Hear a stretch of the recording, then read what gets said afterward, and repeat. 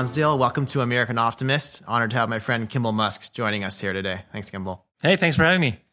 Really excited to talk about a lot of things you're doing, but I want to start off maybe with a little bit of your background. You guys grew up in South Africa. So yeah. When did you get the entrepreneurial bug from that? Yeah, I mean, we grew up in South Africa, super entrepreneurial. My grandfather, our grandfather, he was an explorer in Africa. So he'd take his plane, like a Cessna 182, and fly it low over Southern Africa and map many parts of Southern Africa. He was a winner of the Cape to Cairo race, where you take a car and you basically just make it from Cape Town to Cairo. I think that's how he won. He was the only guy that made it. Wow! And so that was in 1958. So very pioneering entrepreneurial spirit. Did the car break down on the way and you had to fix it? Or many times. And starts out with 20 competitors, and he was the only guy to finish.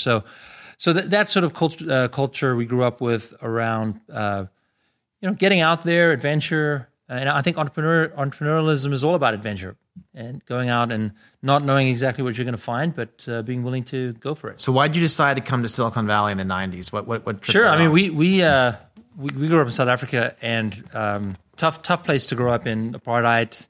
Not a lot. We lived in the hometown of apartheid in Pretoria, which really not a wonderful place to grow up.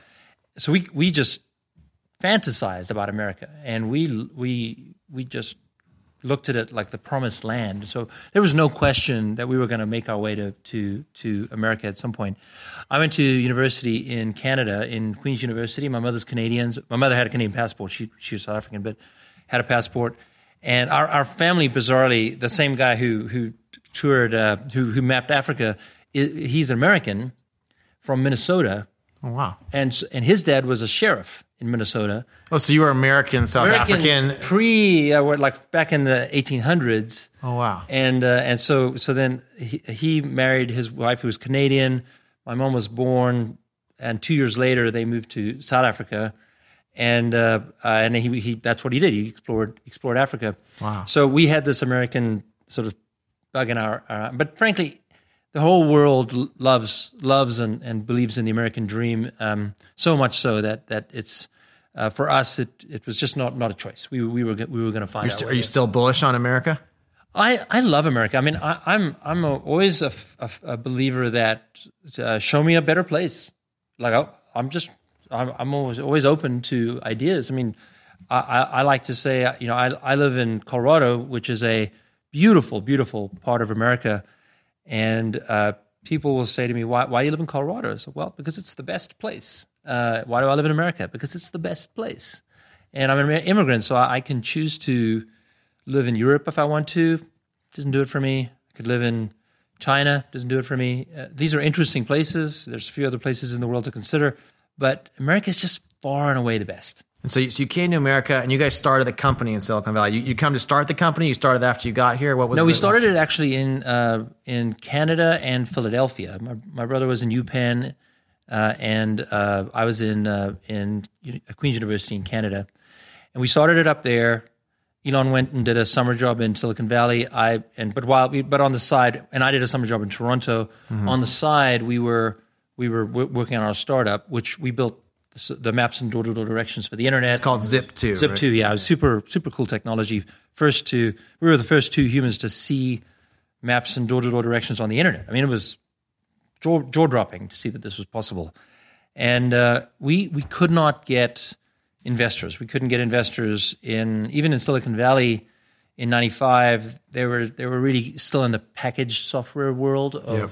You're supposed to put it in a cardboard box. It's sold at a store, and people upload it on their computer. The internet was a new thing, and Toronto they were still stuck at least 10 years behind Silicon Valley, and so I just had to bite the bullet, go down to Silicon Valley. My brother had to bite the bullet to not do his PhD, so that was sort of mid 95, and then we kept working on it, and we had no money. We slept in our office because we could pay rent either an office or a house. And we're like, we'll just do the office. You guys, I heard you pretend that you weren't sleeping there. So yeah, it's not cool to sleep in your office. It's cool in retrospect. Yeah, cool in retrospect. In the moment, no, not cool. Yeah. Also, your engineers don't want to think you're, because we had hired a few engineers. Yeah, I think you're homeless. Right, exactly.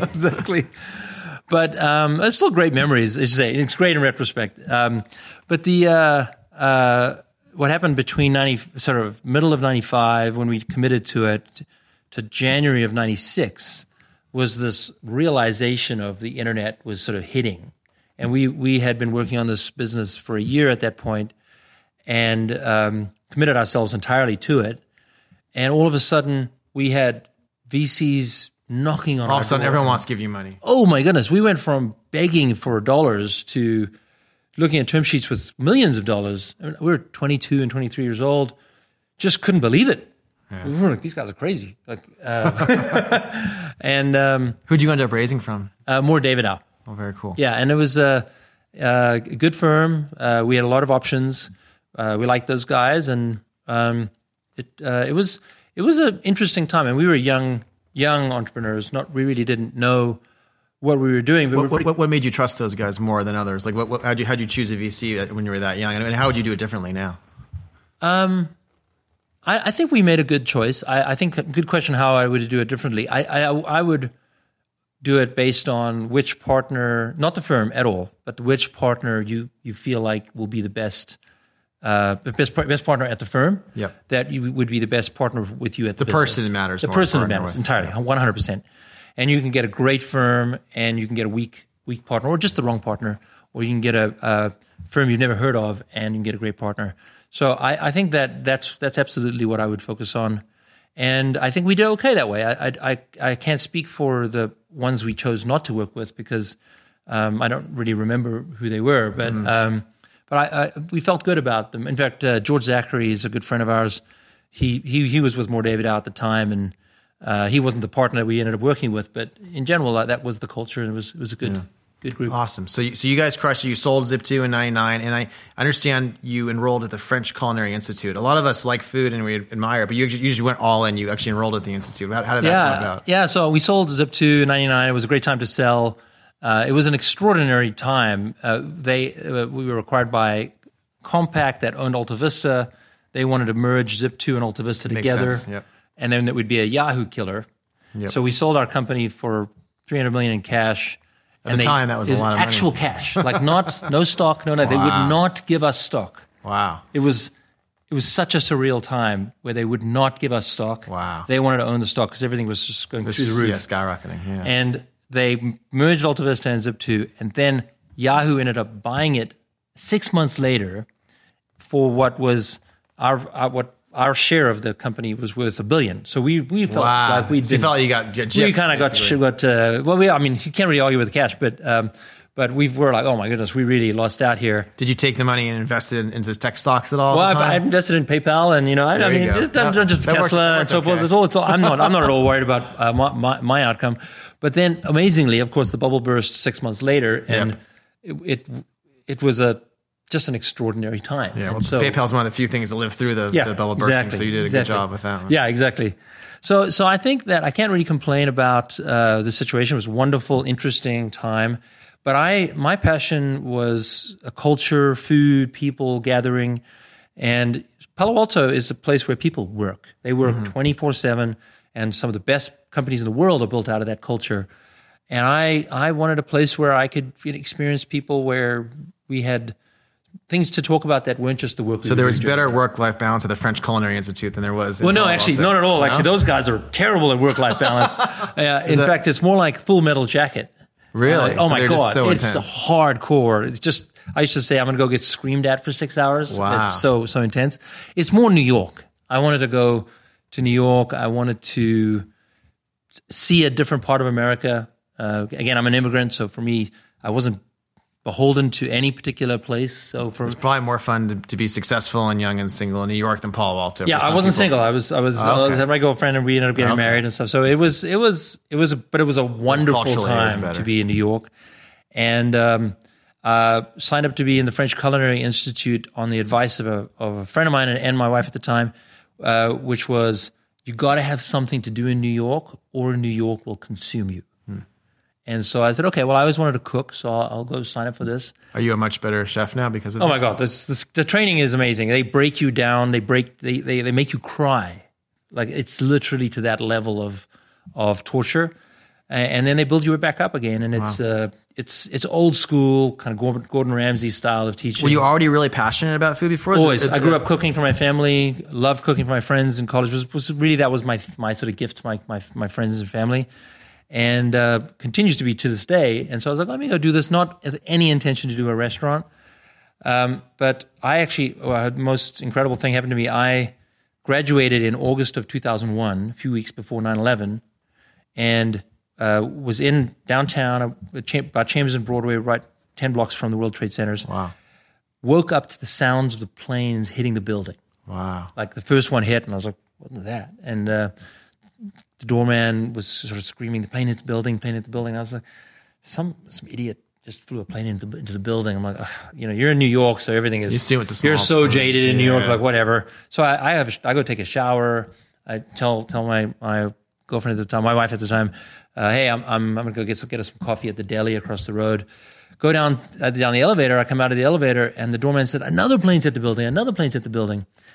All this time, I could have looked out my window and seen the World Trade Centers burning, but I just didn't. You just missed it. Wow. I just didn't look at it. Went across to the deli, and weirdly, there's 30 or 40 people in line in the deli, which that's just not normal. Yeah. So I think everyone was kind of freaking out a little bit. They didn't know what to do, but no one was panicking. And I put my dollars down. I skipped the line because they know me. I'm there all the time. I get my coffee, and as I'm paying, on the radio they say the Pentagon was hit by a plane. So then you knew. Holy moly! The panic just sets in. Everyone just starts running. Wow. I run upstairs. Not using the elevator. Grab my wife. We run down. We just start running, and we get to Canal Street. By the time the first one falls.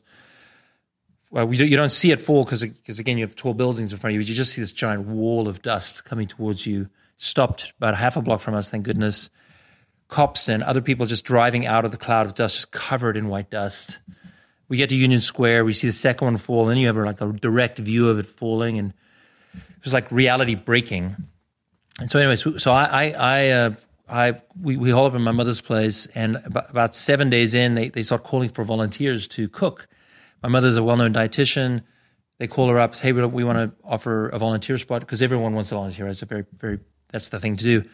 And she said, well, my son can cook. She can't. And they're like, well, what is his credentials? Just had a diploma from the French Culinary Institute. So I got that, and then I had a security pass because I lived so close to the Ground Zero. So I ended up cooking for the firefighters for 6 weeks, like every day, 16 hours a day. Wow. Starting peeling potatoes all the way to driving ATVs of coolers of delicious food down to them. And, you feed the firefighters, you see them walk into this gymnasium that's converted to a cafeteria. It was really satisfying as a way to at least Oh contribute. my God, it was just wonderful. They come in like kind of covered in that dust, that ugly dust, the World Ground Zero dust. And then they take their shells off and they start eating food and they're not even talking to anyone. And then the life just starts coming back into them. Yeah. It's beautiful. And just after that experience, I was like, I just got to do a restaurant. I just love this. That's This awesome. is just awesome. The sense of giving that to others, giving that energy to others. Creating that feeling of community, of connecting people through food. It took this concept of food at the gathering place to a whole new level, of course, 9/11 being, of course, the most extreme you could imagine. And then we opened, I did a road trip around the U.S., founding a place. That's how I found Colorado. So Colorado's awesome. Yep. And I did a road trip in February, when it's the worst time of the year. Mm-hmm. And Boulder, Colorado is right on the mountains, crisp air. It can be a little cold in February, but it's very nice and sunny. And it's a great restaurant town. So opened a restaurant called The Kitchen in Boulder. It's still there today. It's considered one of the top restaurants in the country. And you're obviously a very ambitious entrepreneur, so you've done a lot of restaurants now. Yeah, I've done 16 restaurants now. So although unfortunately because of COVID, we might come out of this with 8 to 10. It's been a tough year for the restaurant industry. Well, I think one of oh my God, more than tough, like a nuclear bomb has gone off. And I think the challenge as well is when you have restaurants in Colorado you can drive to, that you can manage. But when you have to fly and you have to manage people from a distance. During COVID, that's very difficult. Impossible. Yeah. And so the ones out of state, we had to close. And we're going to reopen a few. We just opened Chicago. We'll see how that goes. But it's not going well, I'll be honest. It's very very, very quiet right now. Downtown Chicago, downtown Denver, no offices, no business travel, no tourism. Yeah. I feel for the independent restaurant community, and it's going to be a tough return. There's a beauty to it, though. I mean, we all are in the business. No one's in this business to make money. You're in this business because you love it. Yep. And there's that love that will bring it back. And you're obviously very passionate about food in other areas as well. You're recently announcing a new program in this area. Yeah, we just announced the Million Gardens movement, and you can go to million-gardens.org, and there what we're doing is we're distributing gardens to. We hope to 1 million homes this year in North America. You've done this with schools and others before, too. Yeah, so Big Green, our nonprofit, is a nonprofit. It's been around 10 years, and we build these beautiful outdoor classrooms on school grounds, about 2,000 square feet in size, shade structures, raised up, irrigation's built in, easy to manage, beautiful, beautiful part of the school. And we've done 700 of those around the country. And what's the impact of those? That's amazing. So we focus on K through 8, kindergarten through 8th grade. In 5th grade, if you teach a science lesson, the same science lesson in the garden versus the classroom, you see a 15-point increase on a 100-point scale in test scores. So kids just pay attention; they're more inspired. Absolutely, it's experiential. You're getting your hands dirty. The sun is shining. You're just much more awake as a person. But then it's experiential, so you'll never forget it. And then of course on the food side, you can double their intake of fruits and vegetables. So, so there's a lot of people. The impact is extraordinary. In fact, the studies will come out of Austin, Texas. So there's a famous group called the Rainwater Foundation that did. They were kind of pre-Big Green, in the 2000s, and the foundation's still around. But the idea of a proper outdoor classroom is sort of their sort of idea. In addition to folks like Alice Waters and so forth, but these guys were more scalable. And so we borrowed from them. We borrowed it from Alice Waters' Edible Schoolyards to learn what could work.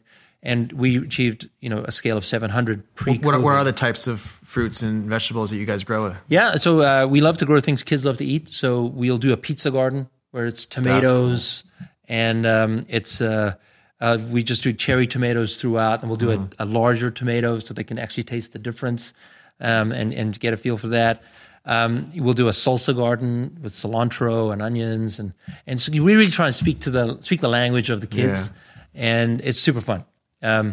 So we do that. So now you're going to try to get 1 million of these around the country. Well, one of the things we dealt with COVID is all the schools are shut down. Yeah. So last year we created these gardens. They're about 12 inches wide, 12 inches high, and you can still grow quite a bit of food in there with good soil and good seedlings. And we distributed 5,000 in Chicago, 1,500 in Memphis as a test. Hugely successful. Families lined up around the corner to get them. And we're like, wow, we're really onto something here. Let's see what we could do to bring it to more people. And at the same time, Modern Farmer, the magazine, reached out to us and said they want to do this Million Gardens movement. So it was kind of a perfect blend of two groups. They have a wonderful community of readers that care about the subject. We have distribution in low-income areas where we work in these schools. And so together we formed the Million Gardens movement, and it's off to the races. We have these billboards we did with Harrison Ford, with Selma Hayek, with Zooey Deschanel, several others. What are you encouraging people to build them at their homes, or are you encouraging people to contribute to them? So anyone listening to this podcast should go to million-gardens.org and donate $10, $20 towards getting gardens into the homes of underserved families across America and Canada. We're hoping to do Mexico as well. And eventually we'll go international, but that's where we're focused for now. So go to million-gardens.org. Awesome. And it's a beautiful program. We're going to do potatoes in the spring. So when you harvest potatoes, it's like digging for gold. So we think it's the most fun one for us to do in these sort of little green gardens. And then we're going to do tomatoes in June. We'll do that around the summer. You're going to send the seeds to people to help them with this, or how's that? We will. They actually pick up the garden itself, so you can carry it with two hands. Oh, great! And these are low income communities, so they're walking there. So you got to be able to walk it back. Yep. And it's a fun thing to do with your kids, and as we distribute through the schools. That's great. And then actually in Chicago, the food shelter is partnering with us, and what they're going to do is they're going to give away a package of food with the Little Green Garden. So you don't just get to grow it, you get some healthy food to eat as well. So that's wonderful. And then in the fall, we'll do fall vegetables. And so Million Gardens movement is just is a super exciting thing. We're able to do it whether it's COVID or not. This is the kind of thing we think will reach a lot of people. It's very inspiring. So Kimball, you're also a board member at both Tesla and SpaceX. I guess I probably can't ask you what's your favorite one, but what are you excited about with these companies right now? I mean, honestly, it's such an honor to be part of those two amazing companies. So proud of my brother for his ability to. I mean, I think he's the world's greatest engineer and entrepreneur, and just so honored to be able to have a front row seat there. Both companies are great. I think that what I love about Tesla is it's really an American-made company. And it's in the car world, that's first time in 100 years. So it's there are some startups coming along, and I wish them the best. But Tesla is like a real car company. A lot of people said it's impossible to start a new car company. Totally, we heard that forever, and we still kind of hear that occasionally. To be honest, people still don't believe it. You've had profitable quarters now. I mean, that's pretty good. Exactly. Yeah. But we're going to open the factory in Austin. It's going to be a game changer for the city. I'm very proud of that. It's amazing. You guys have this giant building you're building there really fast. I was talking to Omid about the whole day. thing done in about a year, 12 months, at 15 million square feet factory, and hopefully have cars being produced there within, by the end of 2021. It's pretty amazing. It's so inspiring. People thought people in America couldn't build things that quickly. Like, how do you guys change the culture to get people to work that hard and that quickly? I think my brother just looks at it from a first principle point of view, where why not? Why can't you do that? It's just pylons in the ground and walls and steel, and there's a culture in building in America that is very slow, and it isn't necessary. I mean, maybe there are reasons you might do it, but in the case of Tesla, we've built several of these factories already, so we don't need new plans or new permits not permits. We don't need to rethink the ideas. We're just optimizing from our previous learnings. But for the most part, we know what we're doing. And so it shouldn't take 5-10 years to build a factory. We found the city of Austin a great partner. They moved very fast, enabled us to build a factory in Austin city limits at a speed that just it's shocking to any manufacturing person, even in China, would be shocked. It's amazing. And what are you excited about over the next 10 or 20 years there? What should we expect to see? Yeah, I'm excited about just an amazing American company building not just the best cars in the world, but electric cars, better for the environment. The autonomy is going to come, and how does that change the way we live, the cities we're in? I'm very excited about that subject. So, and I just think that it's going to be it's only just the beginning of what it's going to create. And let's go to SpaceX for a little bit. Sure. We've obviously had Starlink's very exciting. One of my favorite things with SpaceX, other than going to Mars, is that you can maybe hop around on the planet really quickly. Is that a real thing that's going to come in the next decade or two, or what's the timeline on that? So the ability to land a rocket is new, right? So that's literally in the past 3 years that my brother's proven it can be done safely and consistently over and over again. And so it's similar to an airplane 100 years ago. When they first took off with an airplane, still a little risky. They didn't think about the landing, And so you want to wait a while until everybody thought about the landing. So give SpaceX a few years, they'll be really consistent and 100% success. And once they're that consistent, maybe people should start thinking Why about not? I mean, if you look at Starship, it's big. It's the actual fuselage is bigger than a 747. So you theoretically could carry hundreds of people. Yes, exactly. And you take off in Texas and you land in Australia 30 minutes later. That's amazing. You think that could actually get to the point where it's cost competitive?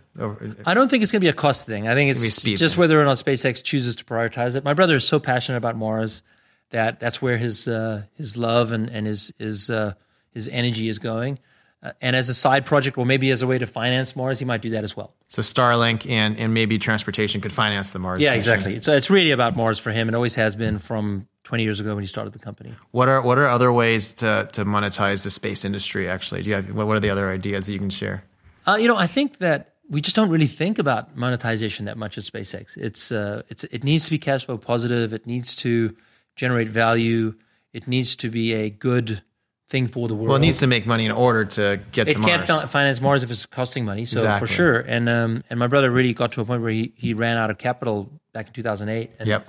thank goodness NASA, our partner in the government, came through with a contract that kept us alive. I remember right around that time, I think I got to co-invest along with Founders Fund, I think the year cool. after. Yeah, that was good. Thank you guys for coming in and Yeah. helping the company get through that tough time. But the truth is it's expensive to build rockets, and it takes a long time to make money. And it just never really had that culture of well, this has got to be a moneymaker. It's more about it's got to finance getting to Mars. And not just the getting to Mars, you want to make sure that you get there and succeed. You want to build a colony. You want to bring people there. You want to inspire people. And that means excellent engineering. You've got to be hire the best people. And so cash flow positive business is critical. But it's not about monetizing space. Makes sense. And think, well, of course, we need to make money to get the mission to work. Exactly. That's how a lot of our companies all work. Now, speaking of going to Mars and building new society or new cities on Mars, you and I are both very interested in the idea of new cities and how cities should work. This is something you've been thinking about for a while? Yeah, totally. I mean, autonomy has really gotten me thinking a lot about new cities. What do you do? What does a city look like when you don't need the car, or you have a car, but you're not built. Your life's not built around it. Because with autonomy, and then you also look at the Zoom revolution of people being able to work from home or have more flexible working environments. Okay, maybe you don't need to do that commute every day. Maybe you need to do it 3 days a week. Okay, well, how does that change the city you live in? You don't need a car. You can get it whenever you want one. Okay, you just pull out your Tesla app and it comes to you when you need it, and then it goes away when you don't need it. And you think a lot, obviously, about making things more green with how the homes are designed. I mean, my vision of a town would be very little roads, other than emergency access for fire trucks and ambulance, things like that, trash. But and then a car could come use those same sort of emergency alleys to come pick you up. But then the rest of it would be parks, greenways, growing fruits and vegetables growing throughout the town. That to me is a much more beautiful use of space than asphalt. And your sense of for you with food is about community as well. It's about community. How we build a town to make community work better. Yeah, exactly. And for me, food is a wonderful way to build community. A town with the right energy, the right design. Really thinking about how do you get people to gather more often? How do you get people to connect with each other? How do you create spaces that are both what's called competitive play, where you might kick a ball around, or cooperative play, where you might get on a swing together. And that's sort of that's the language you use in schools, where we're always trying to make sure you can have both. In a town, you want to be able to listen to music together, and you might want to sit in a park and play chess with someone. And you really want to curate activities, and we really lost that in towns. If you look at older towns, Boulder is a good example. There's a lot of activities downtown that kids can do, adults can do, that are built into the downtown. But if you go to a modern day town, which is built around the car, it's very soulless. You kind of live in your house, get in your car, go to the office, and that's kind of your life. It's I call it pod living. You're in your home pod, then your car pod, then your office pod, back to your car pod, home pod. You don't even know who your neighbor is. You never walk outside and just go for a walk. I want to. I mean, if I get involved in city planning, which I love, and I love the idea of that, I want to help cities be more about connecting with each other and connecting with your neighbor and getting to know people. That's awesome. And a lot of people are pretty cynical about the direction things are going. You think this could bring more optimism into our society to rebuild these communities? I am just the greatest optimist ever. I mean, it's almost to a fault, but frankly, almost is an important word because it's not.